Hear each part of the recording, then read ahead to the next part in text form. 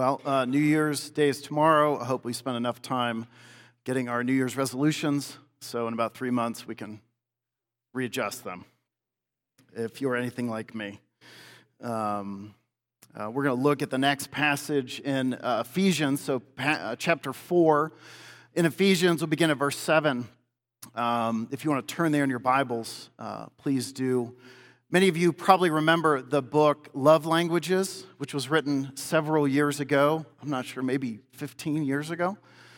I think it was a great book. In many ways, it was helpful. In other ways, it was a little bit hurtful to our culture. But it was helpful because you could see, it gave words to the understanding that if someone really, what they wanted was time, they wanted quality time, and you kept giving them gifts, and then you get in this argument, whether it was a spouse or dating relationship or sibling, parent, and you just get confused. And you think, well, I just don't understand that person because you're giving all these gifts, trying to let them know how much you love and appreciate them, and they're saying thank you, and they're putting them down, and all they want is quality time with you. But there's no way to communicate that because sometimes we just need words to help us. I think that book really helped with that, help us communicate and understand each other. I think one thing it did in a hurtful way is it made us sometimes a little more selfish. And someone would give you a gift, and we're all very kind and thankful about things. But then we're really saying, I've read Love Languages, and I'm a words of encouragement person, so this really is not meaningful to me. Where somehow, they have to love you the way that you demand love, essentially. And we see how that can be hurtful. As we look at this passage this morning, we're going to look at how God has given gifts to people in the church so that they serve, and the result of that is unity and spiritual maturity, growth in faith. But sometimes it might not be the gift that you want to have, or someone has the gift that you don't think they should have. And so we'll look through this passage. Remember, as we've talked through Ephesians, and I talk about this a lot because I think about it a lot, the indicative and imperative. Understanding the indicative, this is who you are, these are objective truths. Imperative, this is what you're called to do. Simply, the first 3 chapters of the book of Ephesians, there are no imperatives. It is all about what God has done for his people. And then we get to chapter 4 in the beginning of it, and then Paul begins to lay out, this is what you're called to do. Once you understand this deep, rich theology of who God is, this is how you're a changed person. And so have that thought in your mind as I begin to read, beginning Ephesians 4, verse 7. But grace was given to each one of us according to the measure of Christ's gift. Therefore it says, when he ascended on high, he led a host of captives. He gave gifts to men. In saying he ascended, what does it mean but that he had also descended into the lower regions, the earth? When he descended is the one who also ascended far above all the heavens, that he might fill all things. And he gave the apostles, the prophets, the evangelists, the shepherds, teachers to equip the saints for the work of ministry, for building up the body of Christ until we all attain to unity of the faith and of the knowledge of the Son of God, to mature manhood, to the measure of the stature of the fullness of Christ, so that we may no longer be children, tossed to and fro by the waves and carried about by every wind of doctrine, by human cunning, by craftiness and deceitful schemes. Rather, speaking the truth in love, we are to grow up in every way into him who is the head, into Christ, from whom the whole body, joined and held together by every joint with which it is equipped, when each part is working properly, makes the body grow so that it builds itself up in love. I hope it's not new to people that we're made differently. We're not the same, not just physically, outwardly, but our interest, what we're naturally equipped for, the way God has shaped you, the passions and desires that he's given you for his glory. And this is amazingly true in the body of Christ, in the church. We're all equipped differently. And what's really fascinating about this is even when I stand up here and want to explain the scriptures to you, it's heard very differently. And one person will come to me and say, oh, like that, that made a lot of sense to me, that was helpful. Another person, and this happens sometimes, like that was horrible, that was not helpful. But anyway, the point is, we all hear things differently. And it's not bad, but we're a group of people.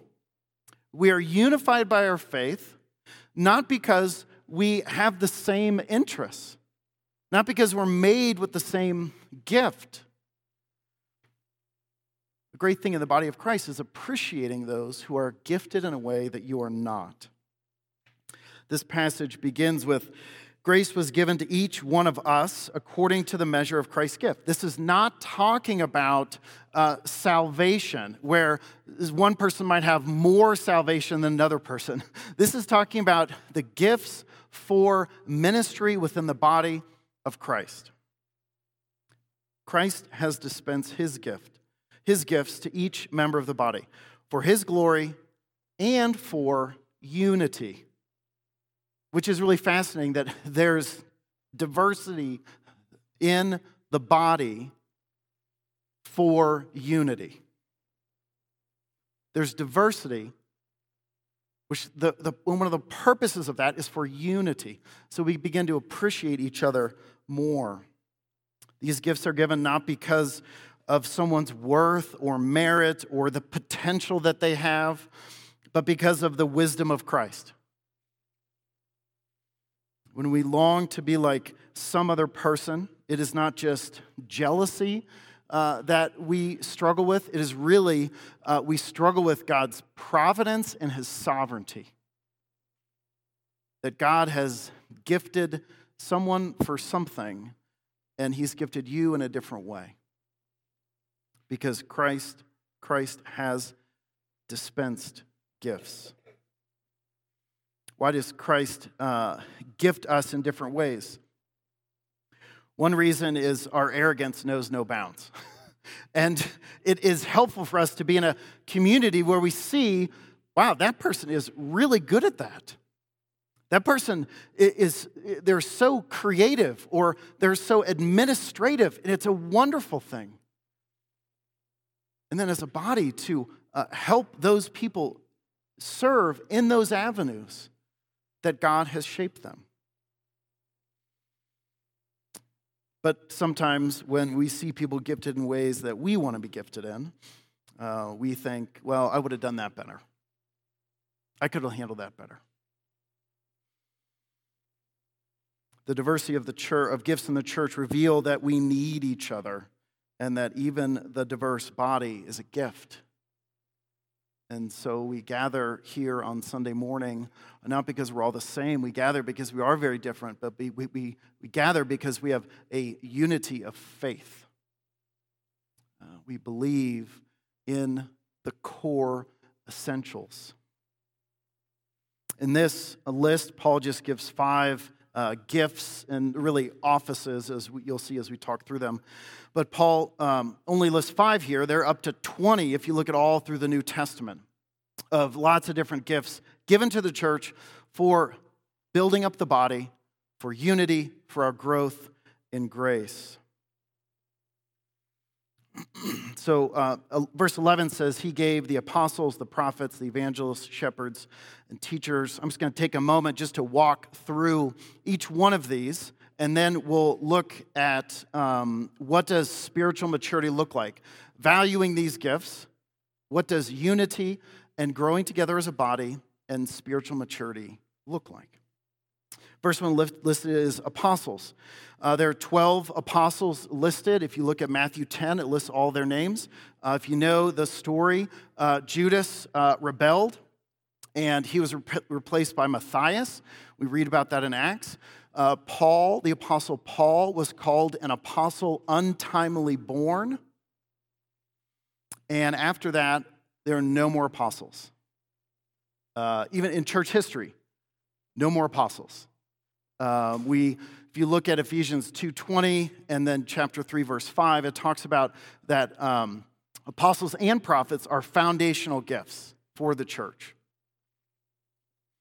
So what do we do with this? In 2 Peter and Jude, it is mentioned to recall the teaching of the apostles.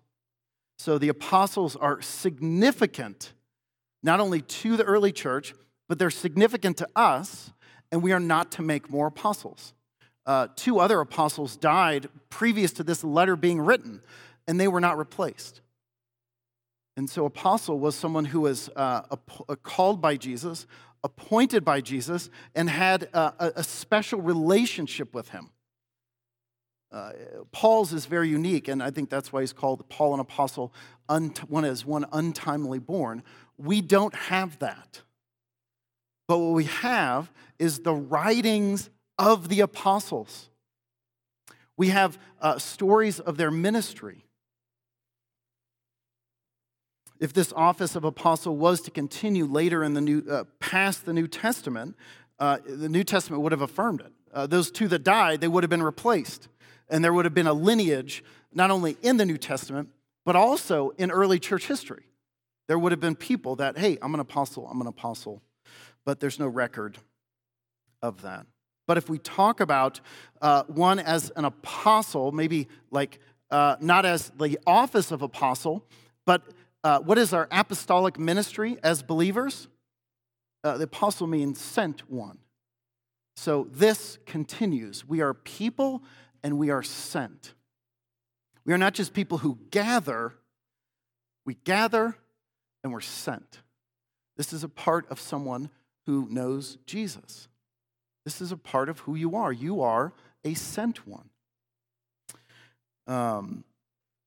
The prophets, which is interesting here, it mentions apostles and then it mentions prophets. If someone was to ask you which came first, we'd probably say, well, prophets came first because they're in the Old Testament, and in the New Testament, we talk more about apostles.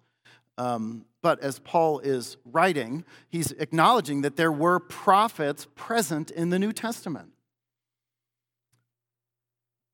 Prophet is also listed as a foundational gift. The primary role of a prophet in the Bible was to call the people of God back to live within the covenant relationship that God created. So the prophet was to warn people and to say, repent, because this is the God you serve. This is what God has done for you. Repent, turn from your way, and enjoy living within this covenant. They foretold the will of God to the people in hopes that they would repent, trust in Yahweh, and fulfill their covenant obligations. This is what the prophets did, and this continued within the New Testament. Any attempt to renew the office of apostle or of prophet is to go against Scripture. If you use the biblical understanding of a prophet, was that what they said was true. And if they said something not true, according to Deuteronomy 18, not only were you not listened to, but you were killed. And so there's a weightiness of that word and what that office held. It's confusing many times if we use that word of prophet or prophecy and we mean something else that does not line up with how Scripture uses it. And then it goes on, the word evangelist, someone who brings this message, someone who proclaims the message. So this is similar to an apostle, someone who's proclaiming the good news of Jesus. Philip in Acts 21 is called an apostle. Timothy is encouraged to do the work, or an evangelist. Timothy is encouraged to do the work of an evangelist. This is the only place in Ephesians that this term is listed as some kind of office. But the word evangelism is commonly used as part of the life of the one who knows Jesus. So we have an apostolic ministry, which is someone who is sent. We have a ministry of a prophecy, of telling the truth of God in Scripture to someone. Evangelism is telling the good news to someone. And then it mentions shepherds and teachers, and sometimes it's a hyphenated word. They use it as one office. Shepherd, teacher. Shepherd is like the word for pastor. Talks about in 1 Peter to shepherd the flock among you, speaking of the elders. To care and to protect and to lead. Part of shepherding, part of pastoring is teaching. It is not the only part, though. And the pastor is not the only one who can teach. The elders are not the only one who can teach.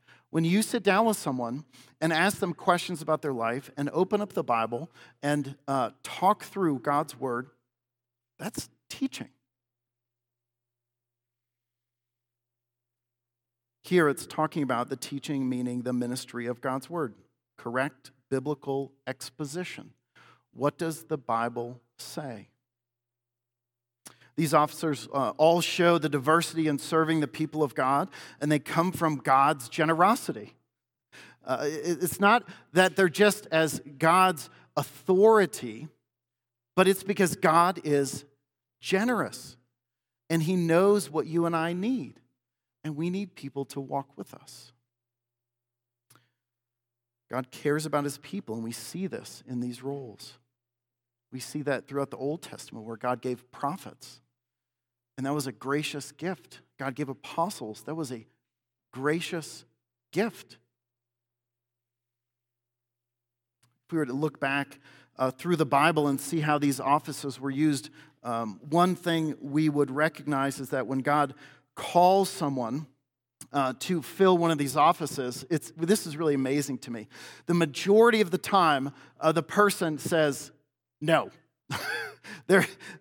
No, I don't want to do that. Look at Moses. God calls Moses to be a prophet.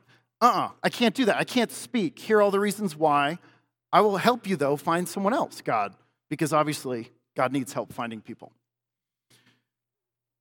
But I think the strange thing is the other side of it is that we don't recognize that. And so when God called people, their first reaction was, I don't want to do that. Which really is the opposite of how we think God should work. We should create this great plan, and we're going to think through all the details, and then we just pray that God's going to get on board and put me in the position, and we're going to do this. Instead of God calling you, putting a desire in your heart, having you understand the risk that you're taking when God calls you to do that. God has always gifted His people with leaders, some good, some not so good, but all human, all fallible and weak, and needing the same Redeemer as the people of God. And I hope as a church that we understand that I, being your pastor, I don't need a whole different way of salvation and comfort and hope than you do. I need the same thing that you do. The difference, one of the differences in this calling of being a pastor is I stand before you and I want to proclaim this, but as I do this, many times I sit like you do and think, oh my gosh, that's hard to believe. And I stand up here in weak faith, and I pray that God does stuff. I'm just like you. But we live in a time where the hunger and thirst of our life many times is focused on individualism, of our own desire, our own plan. And we've all heard this phrase, and maybe many of you have said this phrase, I just need to be who I am. I just need to be the person I believe that I am. And many times this dream of following life like this, you leave out your devotion to others. and the unity of the body, of being with a people. And I've heard people say, if you can't support me in this, then you just don't love me. We are bent toward love for self over love for others. And this passage addresses this. One reason for this is that there is no risk in love for self. You're not going to love yourself the wrong way. If you need words of affirmation and you know that, like that's what you're going to go after. You're not going to put up with anything else. But rarely do we see that as we view the body and the people around us. So Paul has spent 3 chapters building the theological foundation for this practical application. All 3 chapters, Paul begins here with the application of be unified, grow in spiritual maturity, walk in a manner worthy of the calling. What's interesting is Paul could have spent the first 3 chapters of this book talking about any theological concept. He could have answered the question of creation. All the questions we have as human beings of confusion. Was it really 6 24-hour days? Was it ages? What was it? He could have finally answered the question of, like, how do you run a church? Tell us exactly. Don't leave anything in the gray. But Paul spends 3 chapters talking about salvation, talking about grace, talking about the Trinitarian work on your behalf to set you free.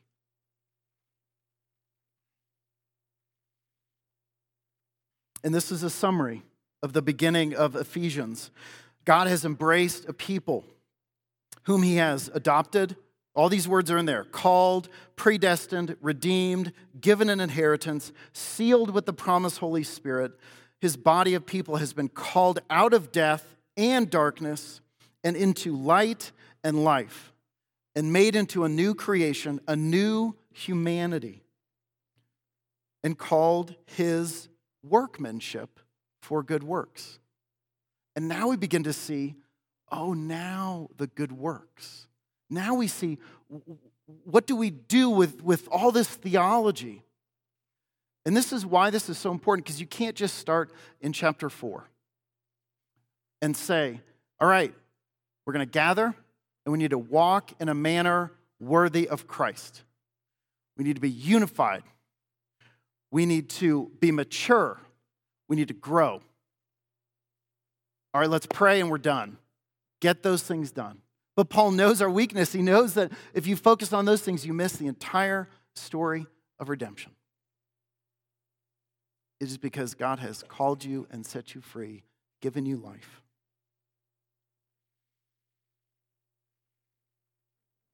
What are these good works? They're the work of growing in unity of faith and the knowledge of the Son of God. It's very simple. Unity of faith, growing in the knowledge of the Son of God. And this is summed up in what we could say is spiritual maturity. But I think it should be called maturing spiritually, because there's never an end. We never get to a place where, okay, good, I've reached the level of maturity, and now I can do other stuff. The diversity of gifts are called for all for a consistent purpose. Unity, maturity, having us grounded in truth. Whatever body of believers that you are involved with, your local church, you are to serve this body. Serve this body with the gifts that God has given you. But we're all made differently. And God, in his creativity, has gifted us very uniquely. I think about the issue with the Love Languages book is, I think, the same way that we think about our spiritual gift. Maybe your spiritual gift is administration or mercy. And so you come and you say, hey, I'm gifted in mercy. Like, what do you want me to do? And I say, well, I want you to go be merciful. But then, hey, we need some help in the nursery. No. I said mercy. I didn't say nursery. And so then sometimes people get frustrated because there's not this avenue that will really help them. Maybe some of you are artists and you are creative. You can sculpt something or draw something and paint, and it's amazing and outstanding, and it is beautiful. I know that when you are in your house at home, you still cook. You still wash dishes. You still make your bed or do laundry. Those are just part of who you are. This is the same thing in the household of God. We still have those jobs of, like, we could call like washing dishes. And many times, those are where we need help. And so, as a body of believers, when we stand before you and say, hey, we need some help in the nursery. We need some help in facilities. Like right now, we need someone to get a couple people to get trained to work sound, which means you could turn off my mic anytime you want. And that might not be what makes you really excited, but as a body, that's our need. We need people to help set up in the morning and make coffee and smile and welcome people when they walk in the door. I don't see those as a spiritual gift. I see a lot of those as just being a part of the household of God. And so one application of this would be, if this is a church that you are at and you regularly want to be involved in this community, we need your help. Just like your house, we need help with dishes and laundry, making your bed. And so if you're not helping in an area, connect with me. And I won't put you in if you hate kids, you're not going to be put in the nursery. We have enough flags that we can find that out about you. Or screens, I guess. But anyway, we're all called to serve in the way, not only the way that God has equipped us, but also the needs of the body. We're called to respond to them. Paul's very clear here that the body needs a lot of work. Paul paints this picture of a body blessed beyond measure for 3 chapters that still needs each other. This is who we are. Verse 12 says, to equip the saints for the work of ministry, for building up the body of Christ until we all attain to the unity of faith and of the knowledge of the Son of God, to mature manhood. We could stop here and take stock of all the things that need to be done within these walls, and then we could make a huge list of outside the walls in your neighborhood and your community. It is truly overwhelming. One of the many things I struggle with in this calling and my job is that stuff is never finished. Like, if people ask me, like Thursday, oh, you done with your sermon? No, like 10:30 Sunday morning, it's done. Because that's what I have, and here I am, and 11:15, I can say it's completely done. Not great, not awesome, but okay, there, it's done. So what is spiritual maturity? What is building up the unity of the body, growing in the knowledge of God? This spiritual maturity, what is it? I'll tell you a few things it's not. It's not correlated with age.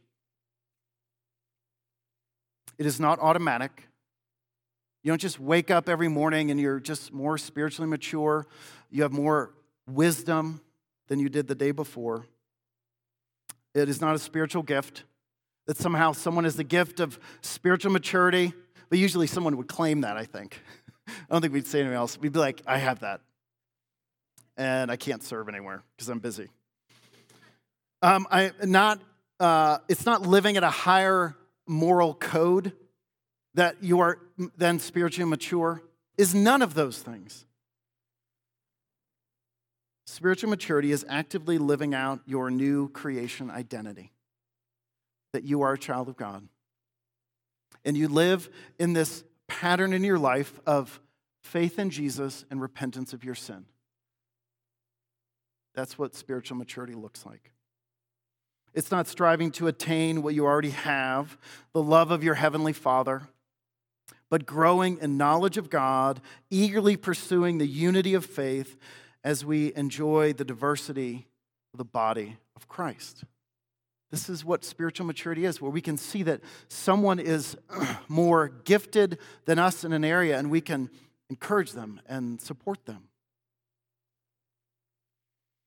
And I think many times we see the struggle for spiritual maturity as imagining that you're lost at sea and you're just floating. And you see a distant island and you call that spiritual maturity. And what you have to do is you have to get to that island, and then you've arrived as someone who is spiritually mature. That is not the correct view of spiritual maturity.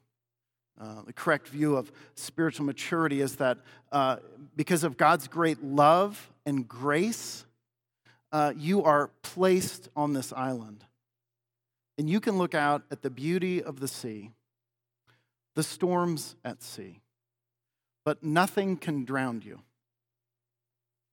And it is a work of understanding God's grace and love.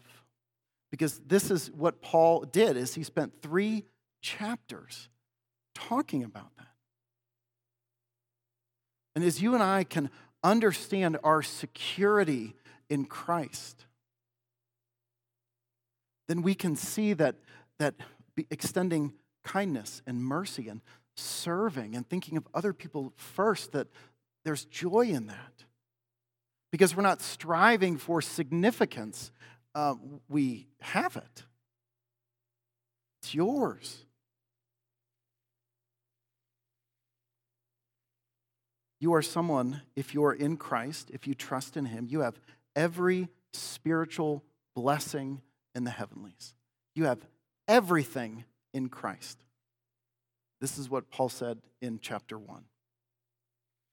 God has faithfully gifted all of His people, and your gifts, rightly used, will help bring unity of faith and growth in the knowledge of God. And that is what we want you to do. We want you to serve. In some ways, it's going to be hard because it's not the way you want to serve.